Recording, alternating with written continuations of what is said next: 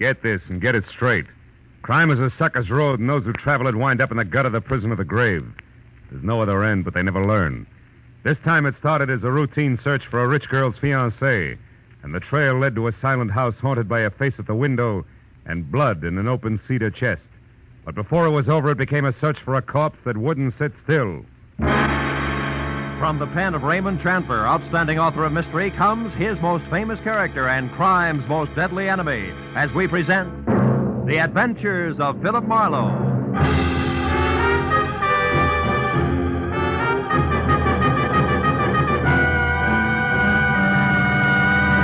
Now, with Gerald Moore, starred as Philip Marlowe, we bring you tonight's exciting story, The Busy Body.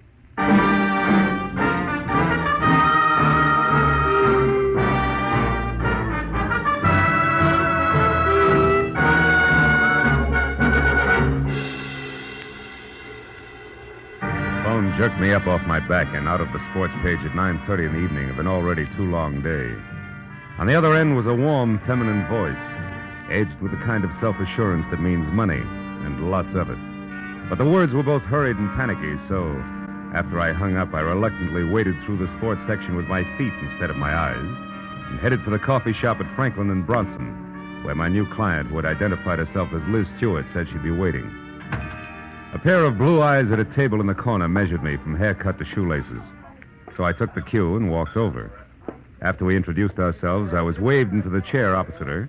She leaned toward me and started with a rush. Mr. Marlowe, I've got to find a man named Dean Howard as soon as possible. Not exactly a new switch. He's my fiancé. We plan to notify my Uncle Hanley of our engagement tonight. Who is Uncle Hanley?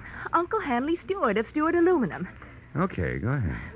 Dean Howard was to meet me at 7, but he didn't show up. Mm-hmm. And then about 7:45, he called. He started to tell me something that he referred to as a horrible mistake, but before he could get it out, we were cut off. Well, I tried to call him back. Want some coffee? Hmm? Coffee. No, thanks. Okay. I tried to call him back, but there was no answer. So I went to his house, but it was locked and dark. And yet his car was still parked outside. Uh-huh. Well, look, Miss Stewart, why don't you save yourself $50, go home and wait for an apologetic phone call, huh? What do you mean? Well, this stacks up as being a case of cold feet or a little celebration that got out of hand. Either way, there's nothing to worry about. I've come to you for help, Marlowe, not a pat on the head. Okay. I'll assume it's my error for the moment. How long have you known this Dean Howard? Well, I met him at a party about 3 months ago. Mm-hmm. Uncle Hanley and I both liked him tremendously right from the first. I suppose you've considered the possibility of another woman? Well, of course, I'm not a child. I can see that. Well, Dean has been deeply troubled for the past week. He wouldn't tell me why, but I'm certain that this business tonight is tied in with it. Something's wrong, and I want you to find out what it is. All right, but I'm no leg man for Cupid, so if it turns out to be nothing more than a guy's heart beating in double time, I drop it. Fair enough? Fair enough.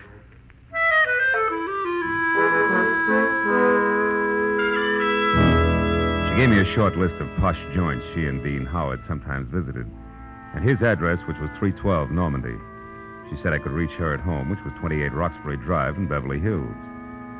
Well, $50 is $50, so after she left, I spent a handful of nickels checking the list by phone and drew a complete blank. So I drove out Los Feliz to Normandy and found the number, 312. As I walked up to the door and leaned on the bell, I got the feeling that I was being watched.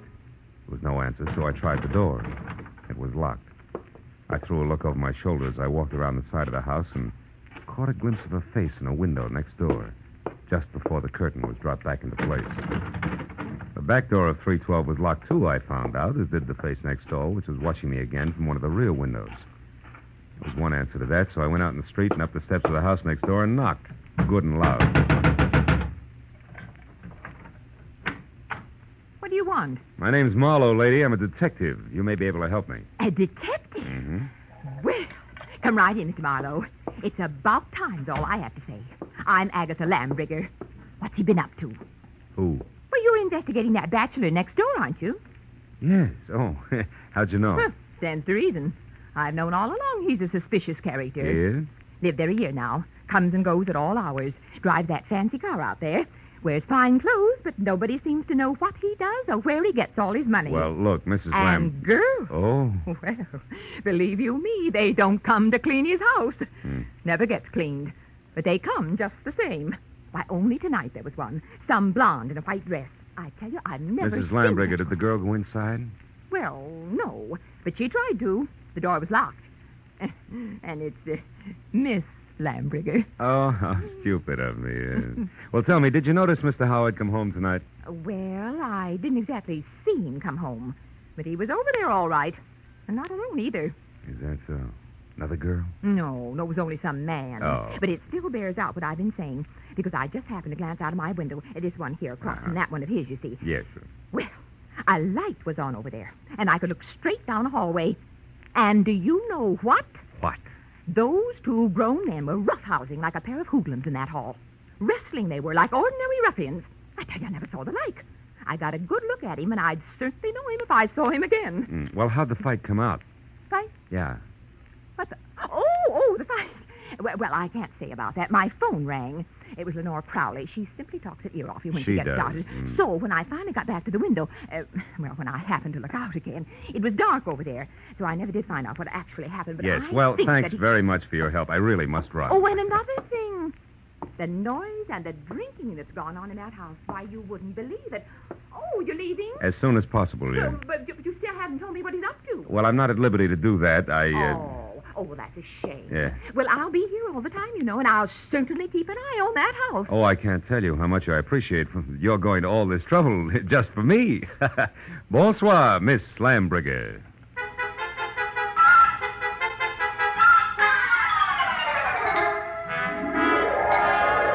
I backed out of that wind tunnel, got in my car, and drove noisily around the corner. Then I cut my lights, turned quietly into an alley behind the house, and stopped. Slipped through Howard's back gate and up the side of the house, found a window that could be persuaded, and went in. Yeah, Howard was a lousy housekeeper, and everything that didn't get brushed off in normal traffic was covered with dust. I found my way to the room opposite Agatha Lambriger's observation window and ran smack into her first lie. Where she said there was a hallway, there was a solid wall, papered with purple roses and hung with 4 dingy pictures in bronze frames, 2 on each side of a big, ugly mirror. There were 2 hallways, but no angle at which either could be seen from her window. Furthermore, there was no sign of a struggle. One hall led to the study, the other to the bedroom, and I checked both. But still, there was no indication of a fight.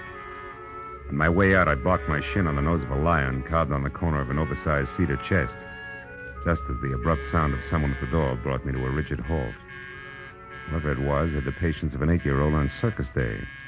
So I set myself up as the type who might live in a joint like this and answered. What's the matter with the lights, Howard? Blow a fuse? Or could this be some new economy measure? I like it this way.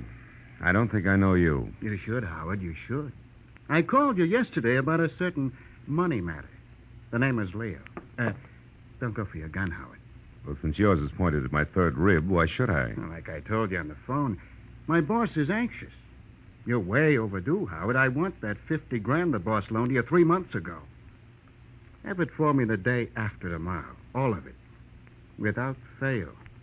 He knows I'm good for my debts. Why all the pressure? Well, maybe he figures your investments aren't so smart. Like maybe you've been blowing too much on that second-rate canary, Carol. Oh, yeah, Carol. I remember. Mm. She's your girl. Well, that's none of my business. See you day after tomorrow about the same time. And if you get a headache from worrying about paying off, just think of the one you'll have if you don't pay. It'll be like 10 times this. Oh! Good night. The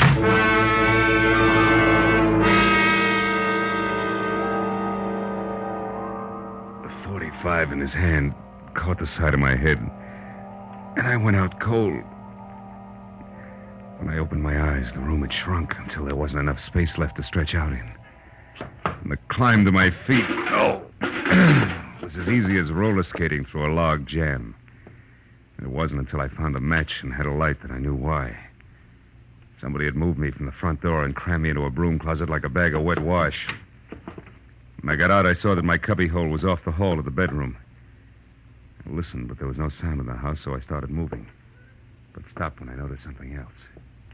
The big cedar chest with carved lions on the corners that had been closed before now was standing open. I struck another match. Inside on the bottom was a thick red puddle of blood. Blew out the match and was in the middle of a mental apology to Liz Stewart when it came. I ran for the front door in time to see Agatha charge out of the driveway and down the street. Stark terror twisting her face. Help! Help! Hey, Miss Lambriger, hold it! Oh, Mr. What is it? What happened? I saw him, Mr. Marlowe. I saw him. Up by the alley near the hedge. He's dead, Mr. Marlowe. Dead in my backyard. All right. Now take it easy, Agatha. Who was it? He's there now, lying on his back close to the hedge, and he's dead. What'll we do? Come on, we'll have a look. You can show me where he is. Well, all right. He's right back here. I happened to look out my rear window, and I saw something move. The dogs had been getting in my pansies lately, and I thought this was another. So I came out to chase him away. That's when I saw the body. It's right back here. It's gone. Mm-hmm. Now, look, Miss Lambriger, I've got a headache. I'm getting a little tired of this. You saw a body here just like you saw a fight in a hallway from your window. You're so anxious to be in the middle of things, you'd make up any kind of a story. No, I'm not. I saw that fight, and I saw Dean Howard's body, too. It was here, I tell you. Where? Show me exactly. Well, right about there, I'd say. Oh, sure. And I suppose it... Hey, wait a minute. Yeah. My apologies, baby. There is something here. Could be blood. Here's 2 dimes and a bar receipt from the tulip room on the strip. Oh, good heavens. What'll you do now? Raid the place? You can use my phone. Thanks, but until we know where the body is, we better play it cagey. Now, let's keep this a secret between us. That'll take a lot of courage, I know, but I can trust you, can't I? I won't open my mouth to a soul, Mr. Well, Marlowe. that's great. That's splendid. Now, you better go inside and stay there until you hear from me. Who knows? You may yet be a heroine, Miss Lambriger. The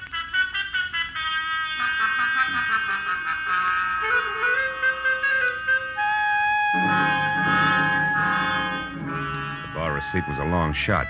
When I was still 2 blocks away from the tulip room, I knew it had paid off because a fluorescent banner, 4x12, draped over the front of the squat square building, extolled the vocal virtues of one Carol Cody. I parked across the street, went in and found a dressing room door and knocked.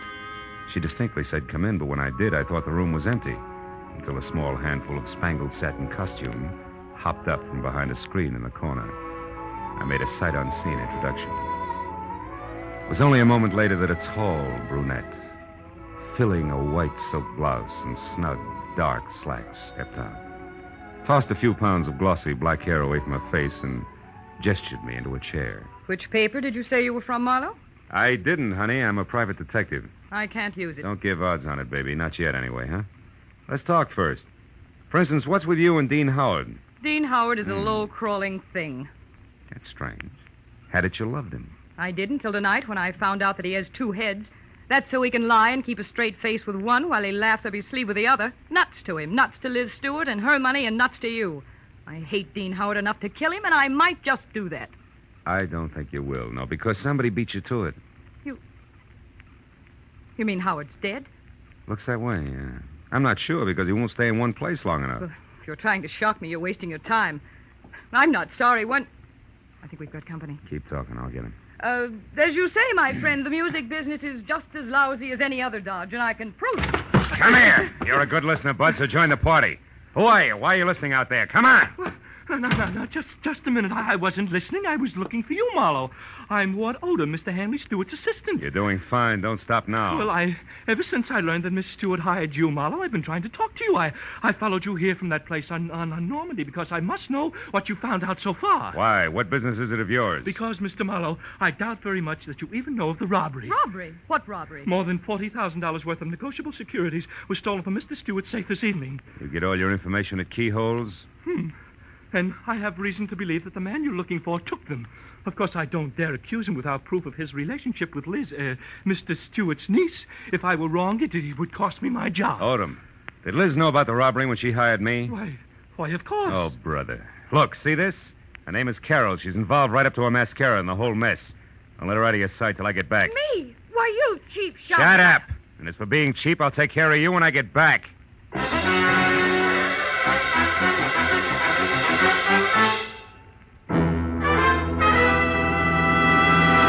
In just a moment, the second act of Philip Marlowe. But first, 3 gentlemen with highly varying but equally effective approaches to dealing with crime entertain you with their deeds of daring on CBS every Sunday. Jethro Dumont, alias the Green Llama, Police Commissioner Bill Grant of Call the Police, and Dashiell Hammett's Sam Spade. These 3 sterling gentlemen all make their appearances tomorrow on most of these same CBS network stations. And now with our star, Gerald Moore, we return to the second act of Philip Marlowe and tonight's story, The Busy Body.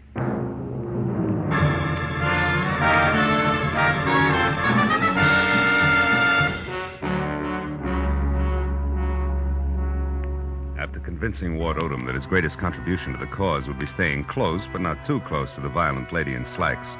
I piled into my car and started for Beverly Hills in a beautiful liar named Liz. I didn't stop until I was at number 28 Roxbury Drive, out of my car and walking fast up the semicircle of gravel driveway that led to the carefully antique front door. But then, for two good reasons, I stopped again. The first, a squad car parked ahead of me that said everybody except Marlowe knew all about the bonds Mr. Hanley Stewart could no longer call his own. The second reason, and more important, was my client, Liz Stewart, sneaking out of a side door and hurrying toward a gray coupe.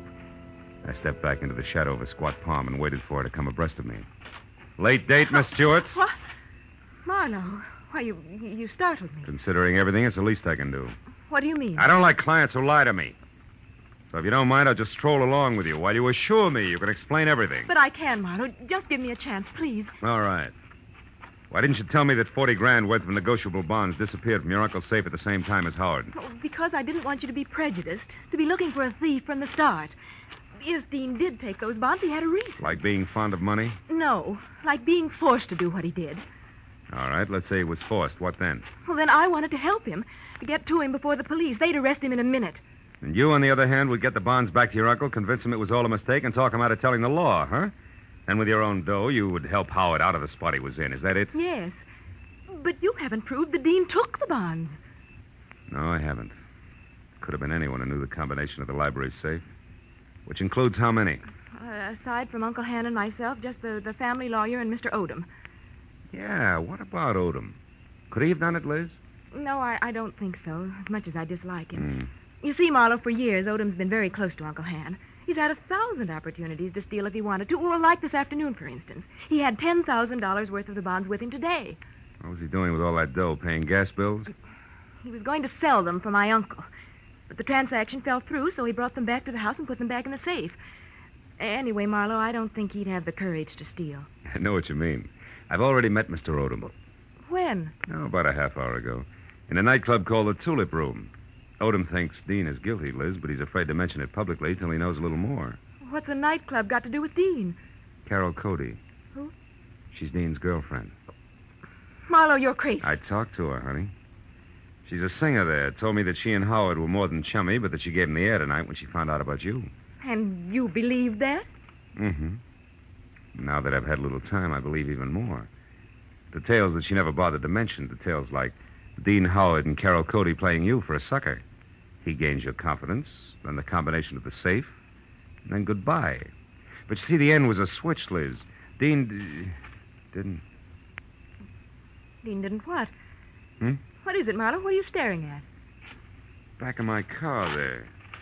That's not gas dripping on the driveway. The color's too red. Liz, stay back. No, Marlowe. I don't want to. I want to... Marlowe! It's Dean. He's dead, Marlowe! Yeah. That, Liz, is the switch I was talking about. I think Dean Howard not only crossed you, but Carol Cody as well. She did it! She killed him! She killed him because she... All right. Now, listen. Get inside. Tell the police about this. Do you hear me? But first, give me a 5-minute lead. I'll take your car. I want to get to Carol Cody before the law does. Without saying another word, Liz Stewart, her face drawn and streaked with tears, handed me the keys to her car and turned and walked slowly back to the house. I took one long look at the blood-soaked shirt front on the body I had been a step behind all night, then got into Liz's car and pointed it back toward the Tulip Room. 20 minutes later, when my knock on the locked dressing room door brought no answer, I had kicked my way in. Alone and half-conscious in the middle of the floor was Ward Odom, the man I'd assigned to stand sentry over the brunette. Oh, Marlowe, she tricked me. Asked for a cigarette, and I went to light it. She swung. It adds, Odom, and you're lucky she let it go at that. It was more permanent in Howard's case. Oh, then you found his body, Marlowe. Yeah, in the trunk of my car. Oh, how awful. And she did all that, this Carol Cody? Yes and no.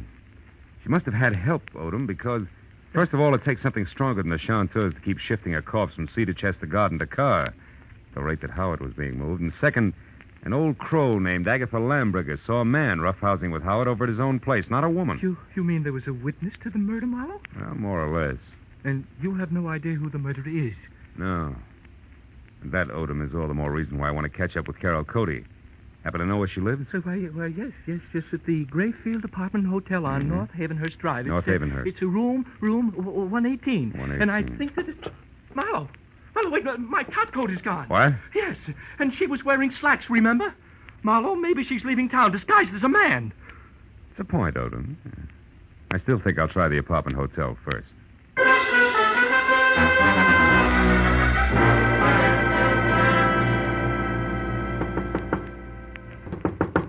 in, the door's open. The bags are over there, boys. Did you get the text?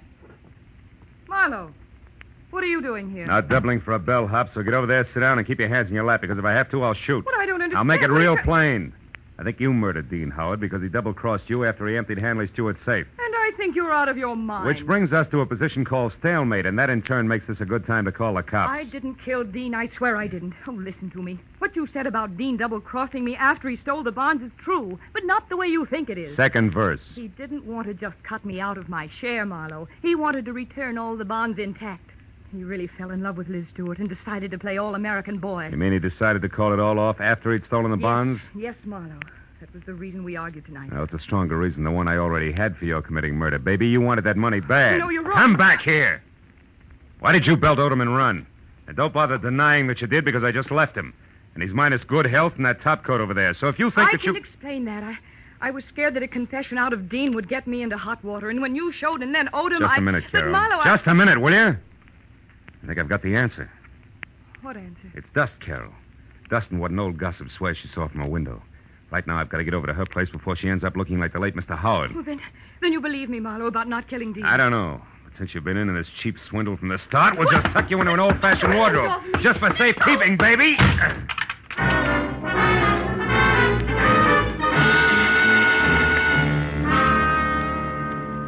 Outside in Liz's car, I slammed my foot down hard against the accelerator and didn't ease up until I screeched to a stop, away from 310 North Normandy, where I knew murder was scheduled to happen again.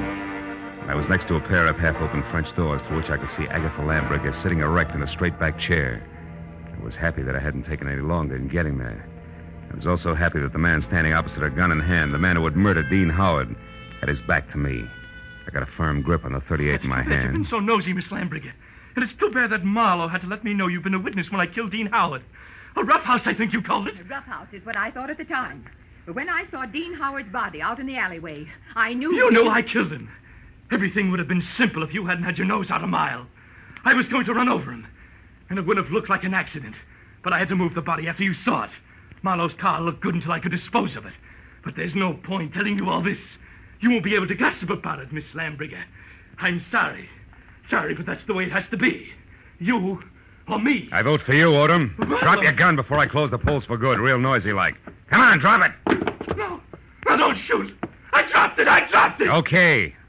I'll move to the middle of the room, hands high. Marlowe, I didn't want to do it, but I had to kill him. Because Dean Howard was going to return the bonds he took? Marlowe, and that would have left you in a me. spot, wouldn't it? Because Howard only stole 30 grand out of that safe. You were taking 10 grand to legitimately sell for your boss. I know what And when you went to return them, you happened. saw there'd been a theft. And you decided to make the most of it and let somebody else take the rap for the whole 40 grand. Okay. Keep your eye on him, Mr. Marlowe. He's just Don't trying worry, to... a man who shoots another man in the back has no guts. He won't try anything while I'm looking at him. No, Marlowe. I don't have any more guts than it takes to jump behind a woman's skirt. A lady I'd choke to death. If you take one more step. Now lower your gun and listen. All right, let her go, Odom. Sure, let it go. Just as long as you cooperate, Marlowe. Marlowe, don't be a Shut fool. up! Shut up! Don't shoot! He'll kill me anyway. Shoot! No! Shoot! No, don't shoot! Marlowe! No, don't shoot! Don't shoot!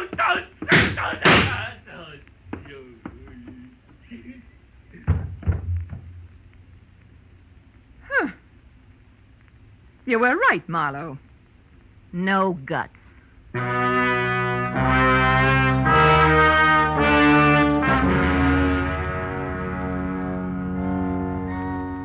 It was an ambulance, a half a dozen squad cars, and a police captain included, and 3 long hours of questions and answers in triplicate later, before 310 North Normandy and Environ settled back to being just another quiet house on just another quiet street. With, of course, the exception of Miss Agatha Lambricker, who now would never return to normalcy. And as we sipped hot tea together and a clock someplace deep in another room struck twice... Now, Philip, so I'm sure I had this She was right. still going strong. Dean Howard owed money, so he and that worthless singer decided that he should get friendly with your wealthy client and then at the propitious moment rob her uncle, correct? Correct, yeah. But what I don't understand is how you knew it was that awful man Odom. Well, there were two things, honey. His anxiety to get me to Carol, together with a streak of dust the length of Odom's topcoat sleeve, all added up to a hunch. That, Philip, I don't understand. Well, you got to take them in reverse order. I saw dust on Odom's topcoat sleeve when I was in Carol Cody's apartment. That reminded me of the dust all over Howard's place. Oh, a mess, that house. Yeah, luckily.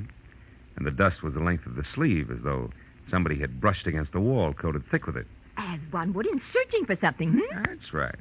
Now, there's another thing. You saw Howard and another man roughhousing in a hall by looking out of that window there. Mm-hmm. Where, Miss Lambriger, no hall is visible, but where there is a mirror. Oh, then you mean I actually saw a reflection. Yes, darling, you did. Dean Howard hid the bonds behind the mirror. Which tilted so that I saw the reflection of a side hall. That's right. Well, now, Philip, one last question. Why did Odom move the body? Well, if it's the last, I'll answer it. Because he didn't want Howard's death to appear a murder on the night the bonds were stolen. It was better if he died accidentally and wasn't connected with a theft. Oh, I see. Yeah, well, now look, Miss Lambriger. Excuse me, I'll only be a minute. Yeah, but Miss Lambriger... Hello? Oh, hello, Judith. Yes, wasn't it thrilling? Miss Lambriger, really, Darling, it all started so innocently. My part, I mean. Well, it was about 7 Miss Lambriger, I have... Philip, I'll be with you in a minute. Oh, Philip, who? Why, the detective, the one I mentioned earlier. a long minute, I'm sure. Yes, it is. Forget who? Well, you know the steward, the handy steward of Beverly Hills, don't you?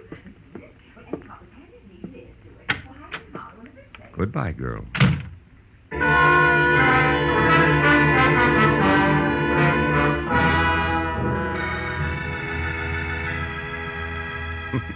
When I got outside, the silence was deafening.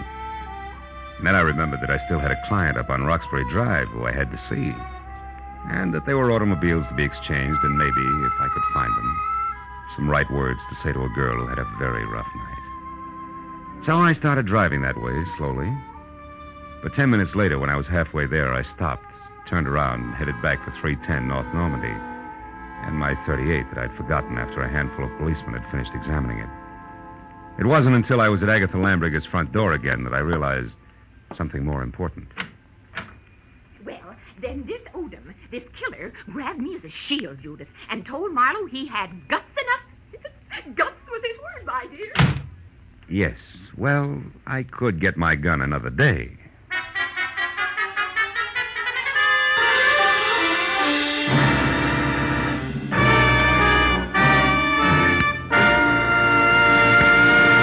The Adventures of Philip Marlowe, bringing you Raymond Chandler's most famous character and star, Gerald Moore, and are produced and directed by Norman MacDonald.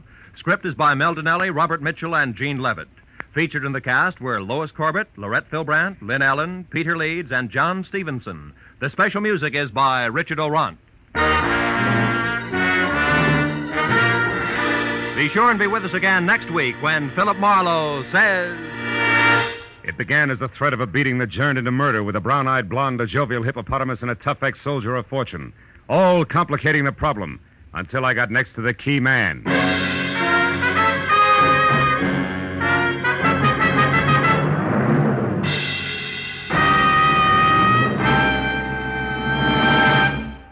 Will you be listening when $51,000 go on the block during Sing It Again tonight?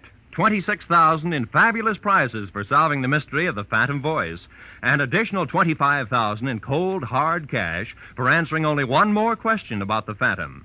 There's many another prize, too, for unriddling the smart, tuneful little riddle songs that keep Sing It Again moving at a terrific clip for the hour that it's on the air. It'll be here a little later on most of these same CBS network stations. This is Roy Rowan speaking.